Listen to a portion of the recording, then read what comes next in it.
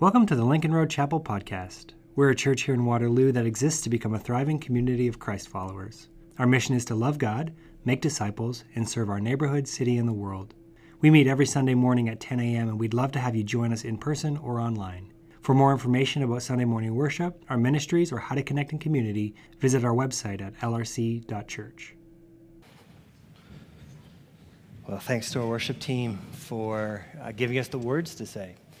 As our junior highs are making their way to their class, I want to extend a welcome to you again this morning. If you've come in since I was last up here, it's good to have you with us, and it's good to be together. It's good to be together to lift our voices in praise, to reflect, and to turn to the Scriptures and allow God's Word to continue to guide and direct us. And so we're in this series right now at Lincoln Road Chapel. I don't know if this is your first week here. You're maybe 3 weeks behind now, but we're looking through the first half of the book of Acts, and this is a series that we're calling So What Next? And the whole idea being that post-resurrection, the world is a completely different place. And so what does it look like to be the people who belong to Jesus in light of his resurrection? And the book of Acts is this beautiful picture of how God works powerfully through the first followers of Jesus, but it's also an invitation to each of us that we would step into that same story and see the same kinds of things happening around us. And so the book of Acts, just in case you are new and missed a couple of the weeks there, the book of Acts opens up. The resurrected Jesus is meeting with his first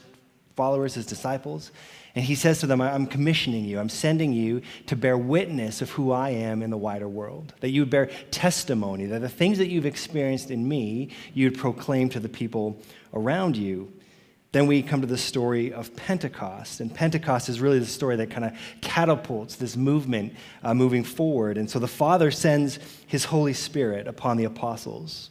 And what that means is that we enter into an age or a time where the Spirit of Jesus resides within us, resides within those who belong to him, that he would guide us, that he would direct us, that he would empower us, that we would live out the mission of God in the world around us. And this is critical. This is like the most critical part of the book of Acts, because it was believed that the place that God's presence resided was only in the temple.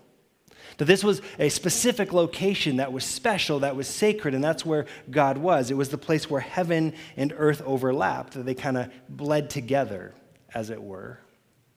With the coming of Pentecost, everything changes. It is now that God's presence resides within us, wherever we happen to be, whether we're at work, whether we're at home, whether we're at school, where we're at play. That following the resurrection of Jesus, those that belong to him are filled with the Spirit, and they now live, and this is the term I'm going to come back to again and again. I'm crediting N.T. Wright with this. I don't know if he came up with it, but you're going to hear me say it this whole series, the idea that we become heaven and earth people. I'm going to keep saying it this entire series so that 3 months from now, when we're talking about being followers of Jesus, this is actually embedded in us as an idea of what it means to be a follower of Jesus, that we would be people who bring heaven to earth, that we would be people in which our lives in some way overlap heaven and earth, that God's space and our space, and we come back again and again to that great line in the prayer of Jesus, you know it, that your will be done on earth as it is in heaven. That's the goal right there. That's the goal of our lives as Christians. That's what it means that the kingdom of heaven or the kingdom of God, the reign and rule of God is breaking into the world around us, first in our lives, but then outward flowing from us. And so as we work through the book of Acts, as we're going to do for a number of weeks yet, we're going to see characters like Peter and John today. There's going to be days that we see maybe Paul and Barnabas or other characters, but I want you to realize that the central character in all of these narratives is the Holy Spirit. It's the Spirit of God who's come to reside among the people of God. He is the one who's at work in the world both then and now, and he is calling those who are far away close to God. He's taking those who have given their lives to Jesus and forming them to be more like him for the sake of others. And so if that actually is the case, how would we know? How would we know that we are living lives in which the Spirit is working through us? Is it simply evidenced by the fact that we gather together on a Sunday morning, we sing some songs, we maybe put some money in an offering box? Is it that we do some other kind of semi-religious activities? We gather in small groups and we study the Bible, or we read the Bible on our own, or maybe because we say a prayer right before we eat food. And I don't want to discount these practices. Remember what we talked about last week. right? The rhythms or the patterns of your life are forming you. They declare something about who you are and what you value. Disciplines and practices are forming us. But if the same Spirit which raised Jesus from the dead is alive in you, is alive in me, the more that we lean into his power and leading, the more that we allow him to guide and direct us to be the people God made us to be, would there be any markers, any expressions in the world around us that would evidence that God is alive and that he is at work? I think our text this morning is going to provide us with a little bit of a framework. There's a lot of places we could go to. We could talk about life in the Spirit in Galatians. We're talking about the fruit of the Spirit, right? And that gets lived out in who we are. But here in our text this morning, we see something very specific that's very kind of tangible. And so if you have a Bible, we're still in the book of Acts. We're in chapter 3. And actually, today we're looking at chapter 3 and chapter 4. This is a massive amount of text this morning. And we're really only going to kind of deep dive the beginning of chapter 3. And then I'm going to kind of cherry pick. I don't normally do this, but I'm going to cherry pick some verses following that that kind of flow out of our story this morning. But this is what Luke writes in Acts chapter 3, beginning of verse 1. He says this: "One day, Peter and John were going up to the temple at the time of prayer, 3 p.m. Now a man crippled from birth was being carried to the temple gate called Beautiful, where he was put every day to beg from those going into the temple courts. And when he saw Peter and John about to enter, he asked them for money. And Peter looked straight at him, as did John. And then Peter said, 'Look at us.' So the man gave them his attention, expecting to get something from them. And then Peter said, 'Silver or gold I do not have, but what I have I give you. In the name of Jesus Christ of Nazareth, walk.' And taking him by the right hand, he helped him up, and instantly the man's feet and ankles became strong. And he jumped to his feet, and he began to walk. And then he went with them into the temple courts, walking and jumping and praising God. And when all the people saw him walking and praising God, they recognized him as the same man who used to sit begging at the temple gate called Beautiful. And they were filled with wonder and amazement at what had happened to him." This is the story of a man whose life has been characterized by brokenness. The text tells us that he was born unable to walk. This isn't a man that had a bike accident and broke a leg and was waiting for it to heal. This is a man who had never been able to stand. And in the first century, what this meant was that his means of survival, the way that he would survive, was that he had to rely on the charity and the mercy of others. And so every day, friends or family or neighbors, somebody who cared about him or was close to him, they would carry him and they would set him up outside the temple at a particular gate, the gate called Beautiful. And there he would sit and he would beg for money. Every day. He was a fixture there. It was a location that had heavy foot traffic, on top of which, people are coming and going from the temple. And so maybe their thoughts and their emotions are attuned to God. Attuned to God's commandments on their life, particularly that they were to be people who cared for the vulnerable.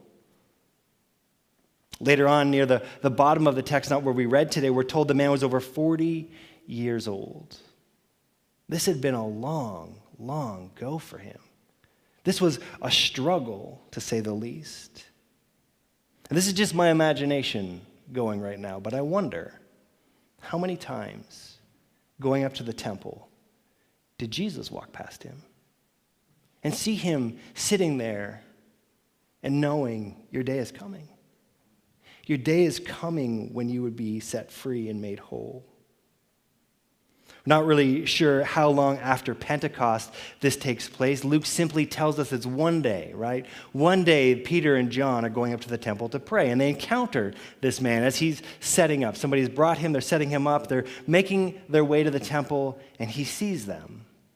And he calls out to them and asks them for money. And Peter, it says, looks straight at him. So does John. And then Luke says that Peter tells him to look directly back at them. The Greek word there is the word attensis. It's the word we get our word attention from. And I'm not sure what's going on here, if it's just that it's busy and this man is calling out to as many people as possible, trying to take advantage of the moment. Maybe this is Peter's way of saying, hey, don't be distracted. You're distracted by a lot of other stuff, but pay attention right here, because the thing that you need is right here. But the man does. He gives him and John undivided attention, assuming, of course, he's going to get something, right? And so the very first words out of Peter's mouth probably weren't his favorite. I don't have any money. Silver or gold I don't have, but what I do have, I give to you. Now maybe this is why Peter wanted his attention, because he knew as soon as I say I don't have any money, this guy's going to move on. And he's like, no, I want you to stay paying attention, because what I do have, I give to you. And he says, in the name of Jesus Christ of Nazareth, walk. And this is a moment of faith here. He reaches down, he takes the man by his right hand, and he pulls him to his feet. And the man stands there. He's able to run and to jump, his strength back in his leg. He's praising God. He is healed. He is made whole. I think sometimes we read a narrative like this and we move on from it, right? Because it's so overt. It's so miraculous. What are we going to do with that? And while we need to be careful not to dismiss the fact that God still can and still does deal in the miraculous, he is still God. At its heart in this story, I think we're being invited to consider something about what it means to be living in the power of the Spirit and the impact that it has on the world in which we live.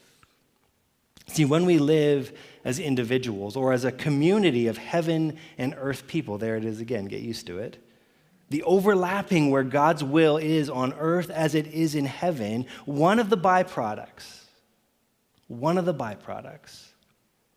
will be we will see pockets of things that are broken being made whole, being made new.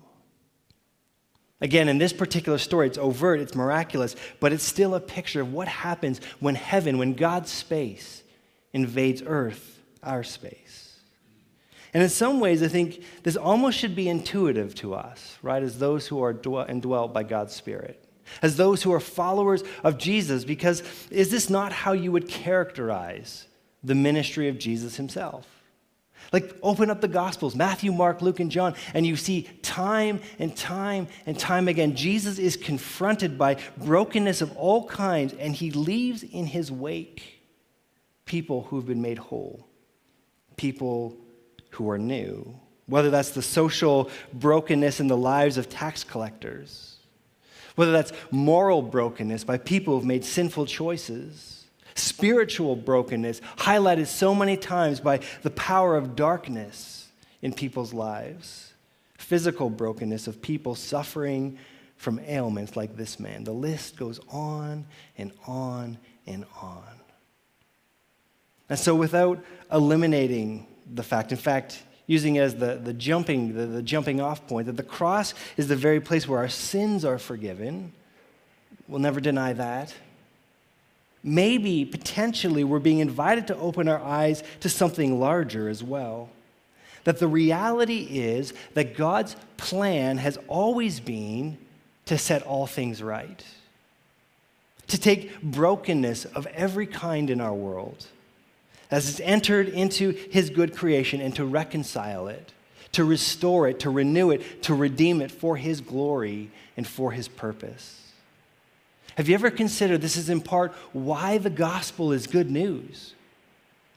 Because it announces that Jesus is the true king over everything, and that he's paying attention, and that his intention is that he would set all things right and make them whole again. It begins with the forgiveness of sins, but it gets lived out in the world around us. This again, if this is the end game of what God is doing in Jesus, that he would defeat death, that he would defeat sin and darkness and restoring it to life, light, and shalom through the grace and power using heaven and earth people, we ought to be able to look around and see pockets of wholeness in the brokenness around us.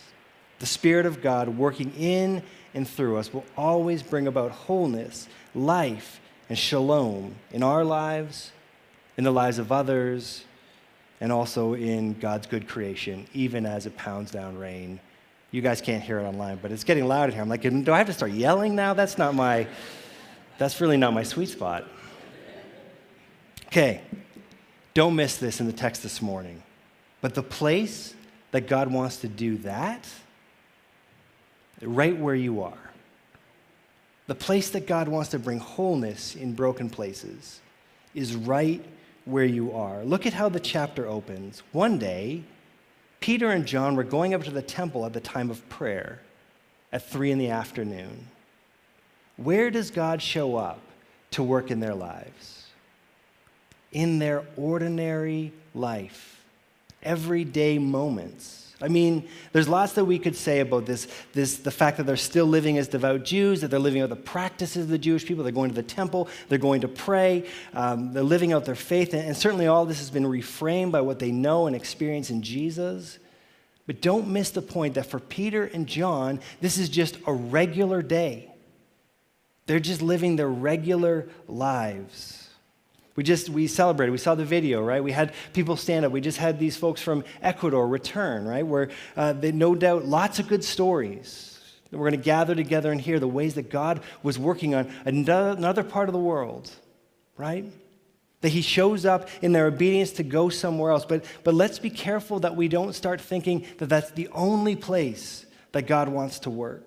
That this is what's required for God to show up. See, God's intention is that he would work in and through your ordinary, everyday life in the very place that he's placed you. He doesn't just work in special places and special locations. In fact, that's the point of Pentecost. That you are now temple people. You are little temples of God running around the earth, people who look and reflect Jesus. And by virtue of Christ's redemptive work in you, you in fact are the special place. You are the special location where God intends to work out his will on earth as it is in heaven. And so very simply, we're being invited to step into the broken places and spaces around us. That we would allow God's Spirit to work within us, to bring wholeness and hope and peace. And that might be something big and overt. Maybe it's a giant act of social justice. Maybe it's partnering with an organization trying to lift people out of poverty or abuse. But just as easily, it could be something small. It could be something quiet, like befriending a neighbor who's walking through a season of grief. Somebody who is struggling with loneliness. Could be helping friends or family navigating relational discord, seeing some measure of reconciliation. Our world is not short on brokenness, and the plan of God is to bring shalom and wholeness and restoration. So the point is not whether the way that God wants to work through you is big or small. The point is that entering the brokenness in his strength and in his power will declare the hope that is only found in Jesus. That's what happens next in the story. If you were to keep reading down after verse 11 to the end of the chapter, you find Peter and John. They now go into the temple courts, and this man follows them in. And he's really excited to be able to walk and to jump, and he's using his legs because he hasn't been able to use them for a very long time. And so people are taking notice of this guy. And remember that he's been a fixture at the Temple Gate Beautiful for almost 40 years. And so they know him by now. And they're like, is that not the guy who, but he's standing and he's jumping and he's kicking the air. What is happening right now? And so people are amazed at what they see. And this is what Peter says to them. Men of Israel, why does this surprise you? Why do you stare at us as though it was by our own power or godliness that we made this man walk? No. He says, by faith in the name of Jesus. This man whom you see and know was made strong. It is Jesus' name and the faith that comes through him that has given this complete healing to him, as you can all see. Lest you think that this has happened because of us, because we're like really good people or super religious, or because of our own strength or power. Let me make it clear, this man's wholeness is a result of God's grace. Because this is what God is in the business of doing. Restoring and redeeming and reconciling things to wholeness and life and peace. And then Peter launches into this giant sermon. Lots of pieces of it sound a lot like what we saw in Acts chapter 2, the announcement that Christ has been crucified, but that God worked in it in a powerful way to break the chains of sin and of death and vindicates Jesus by raising him from the dead. And so Peter says, you need to respond to this. This is the reality in which we live. And so he calls them to repent. Turn away from brokenness that leads to death and take hold of grace and forgiveness in Jesus, that you may know his life and his peace. This is not simply a text about being good people who do good things. This is about being people who step into broken places and who have the faith that God is already there, and that God, through his Spirit, wants to work in and through us.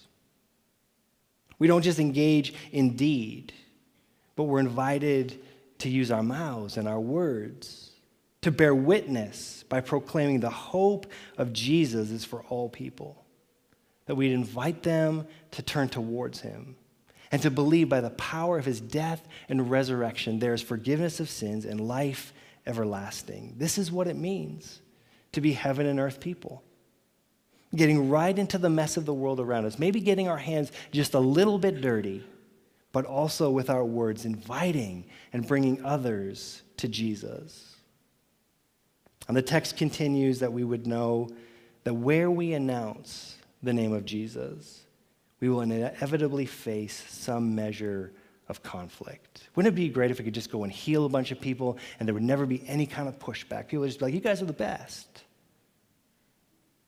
Chapter 4 begins with the religious leaders. It's always the religious people growing uncomfortable by their announcement that Christ has been raised from the dead. You can't say that. No. You just got to pipe down that message. And so they arrest Peter and John and they bring them into for questioning. And they're brought before the Sanhedrin of the rulers, the religious teachers of the law, among who were given two names that are very interesting to me, Annas and Caiaphas. Both men instrumental in the trial of Jesus himself. And they have questions. And Peter, get this, Peter likely hasn't been this close to the high priest since that time that he denied Jesus 3 times. And he is not letting this moment pass him by.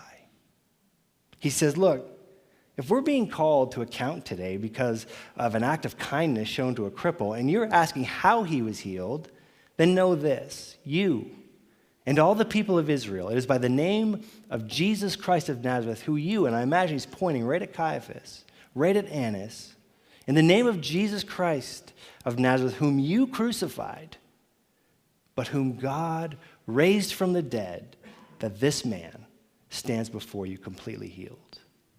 And Luke notes that these religious people, like these are just regular fishermen. These are not people with master's degrees. These are not people who have high education, yet they're speaking very confidently about what they proclaim, almost like they've experienced it to be true in their own lives. And here before them is a man who's undeniably been made whole. But like all systems, who feel impinged upon at some point or another, the religious leaders fall back into the pattern that they had carried out even with Jesus himself. They began to threaten. You need to stop or else. But you see, for Peter and John, those threats, they don't have the same sting because they follow the one who overcame the grave. And so very matter-of-factly, they say, judge for yourselves whether it is right in God's sight to obey you rather than God. But we cannot help speaking about what we have seen and heard. For the religious leaders, there's not much more they can do, so they let them go. But the point is clear. Where the kingdom of God in Jesus is announced, even in the places where it brings wholeness and peace in the lives of people, it will be resisted. It will draw some measure of conflict from the world. And as we continue over the coming weeks to walk through the book of Acts, this tension will mount. It will become much more apparent that the announcement that Christ is king and the call that people would respond by repenting and giving their lives to him, it's going to cause friction. And so we find Peter and John returning to their fellow believers, and they join in prayer where they renew their trust in who God is and what he's doing. This is what they pray. Listen to this prayer. Sovereign Lord, you made the heavens and the earth and the sea and everything in them. Now, Lord, consider their threats and enable your servants to speak your word with great boldness. Stretch out your hand and heal and perform miraculous signs and wonders through the name of your holy servant, Jesus. What a great story. What a great story. It's long and it's winding. It's very different than the stories of Jesus, though I think we see pockets of where we could see this being like a miraculous story of Jesus healing somebody. But in the Gospels, the story of Jesus are often so small and short and quick, but this is a long story. But it invites us, I think, to consider what it means to be heaven and earth people.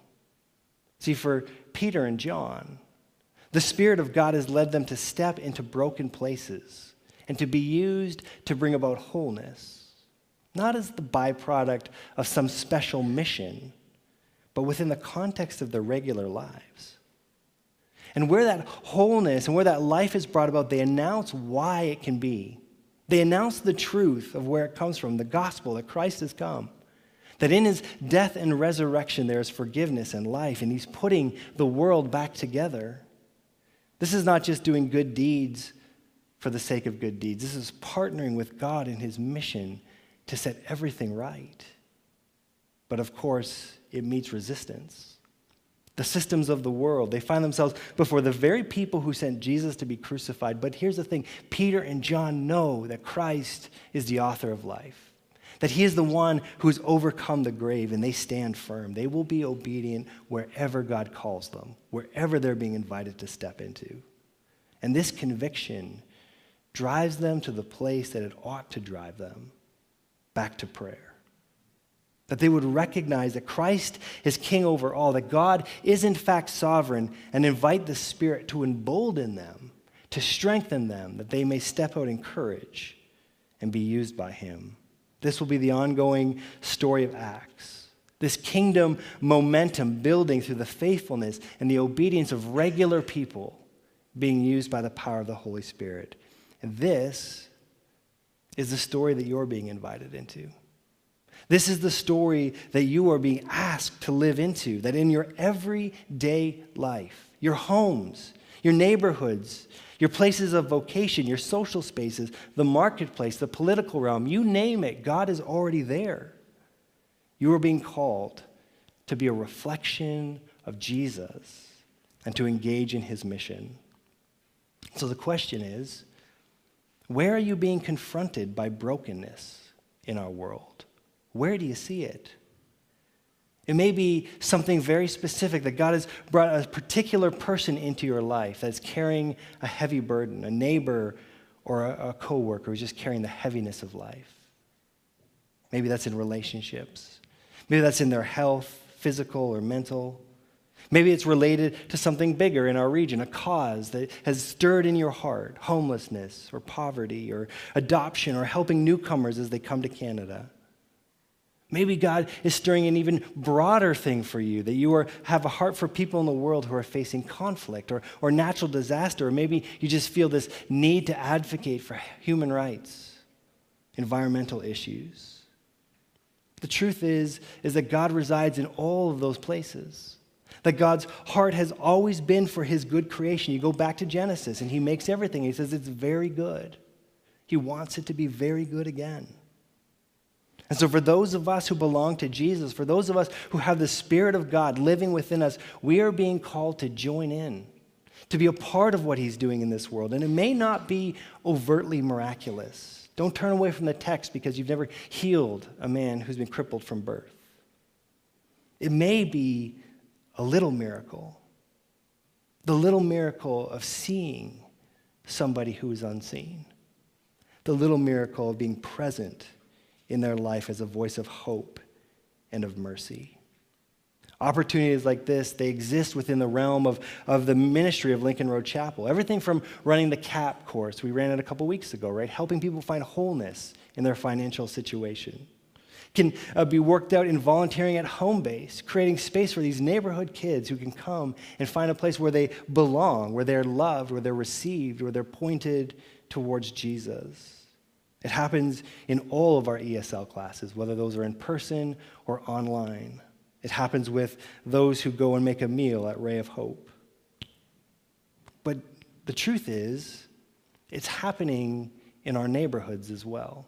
It's happening in the places where we live, in the places where we work, as regular people, people like you and I are paying attention to what is happening around them and responding, just listening. Where, Spirit, are you nudging me to go today? Maybe it's sharing life with somebody, being a listening ear, a voice of encouragement. Maybe it's a tangible help, driving somebody to a doctor's appointment, helping somebody mow their lawn. All of these outworkings of God's heart for people, a heart that is most clearly seen in Jesus as he lays down his very life on a cross, that we might be put back together, that we might be made whole with our Creator once again. And so we are being invited to be people who speak the name of Jesus, who announce not just in deed, but in the words that we speak, the good news that Christ has come, that he is King, that all people are loved by God, and that he is offering them life and peace. But we need to go into this with eyes that are open, because the systems of the world are entrenched in ways that will resist and resent the way of Jesus. Conflict comes in many forms. We are lucky, actually. In our situation, in our context, it's not that bad, but it's still a struggle. And so we need to be reminded that we do not do this in our own strength. We don't do this in our own ability, but we are to contend for our neighbors and our cities and beyond, in deed and in word, but first on our knees. That we would root our trust in the fact that he is the Lord over all things. That we'd be people who invite the Spirit to strengthen us, to embolden us, to give us courage, to walk in the footsteps of Jesus, to engage in the brokenness of our world and to be a reflection of love and of peace. That we'd be used by him to bring hope and healing to all things. And so may we be people who pray that prayer, who pray a prayer that God would make us bold to step out. But we'd also pray that he would soften our hearts to the reality of our neighbors and the people around us, that we would be open, that we'd be available for what he wants to do in the lives of those that he puts before us. And then may our lives, both as individual followers of Jesus and as a community of faith, would they be used by him to proclaim hope and life, that his will would be done on earth as it is in heaven. Amen. Would you pray with me? Father, forgive us of the times that we have shrunk the gospel, that we have used a lens of life that made you smaller or far off. Just remind us, God, that this is your creation and that everything in it you love and your desires to see made right and made whole. And so open our eyes to the brokenness before us. Give us the Spirit to be courageous to step into it. Teach us not to be ashamed to speak the name of Jesus, knowing that where we step into these places, you are already there, that you are doing something in the midst of our neighborhoods, our workplaces, and beyond. And so use us Use us to reflect your goodness and your love and your mercy, even as we've experienced it ourselves, that many would come and discover the hope that is found in your Son, Jesus. We thank you for your love for us. We thank you for your grace in our lives and the places where we trip up and fall. We thank you for your power that goes before us, that your will would be done on earth as it is in heaven. And so we thank you and we ask these things in Jesus' name. Amen. Thanks for listening today. If you have any questions or thoughts on this teaching, feel free to reach out because we'd love to connect. For more information about our church and all the things happening in the LRC community, you can visit our website at lrc.church. See you next time.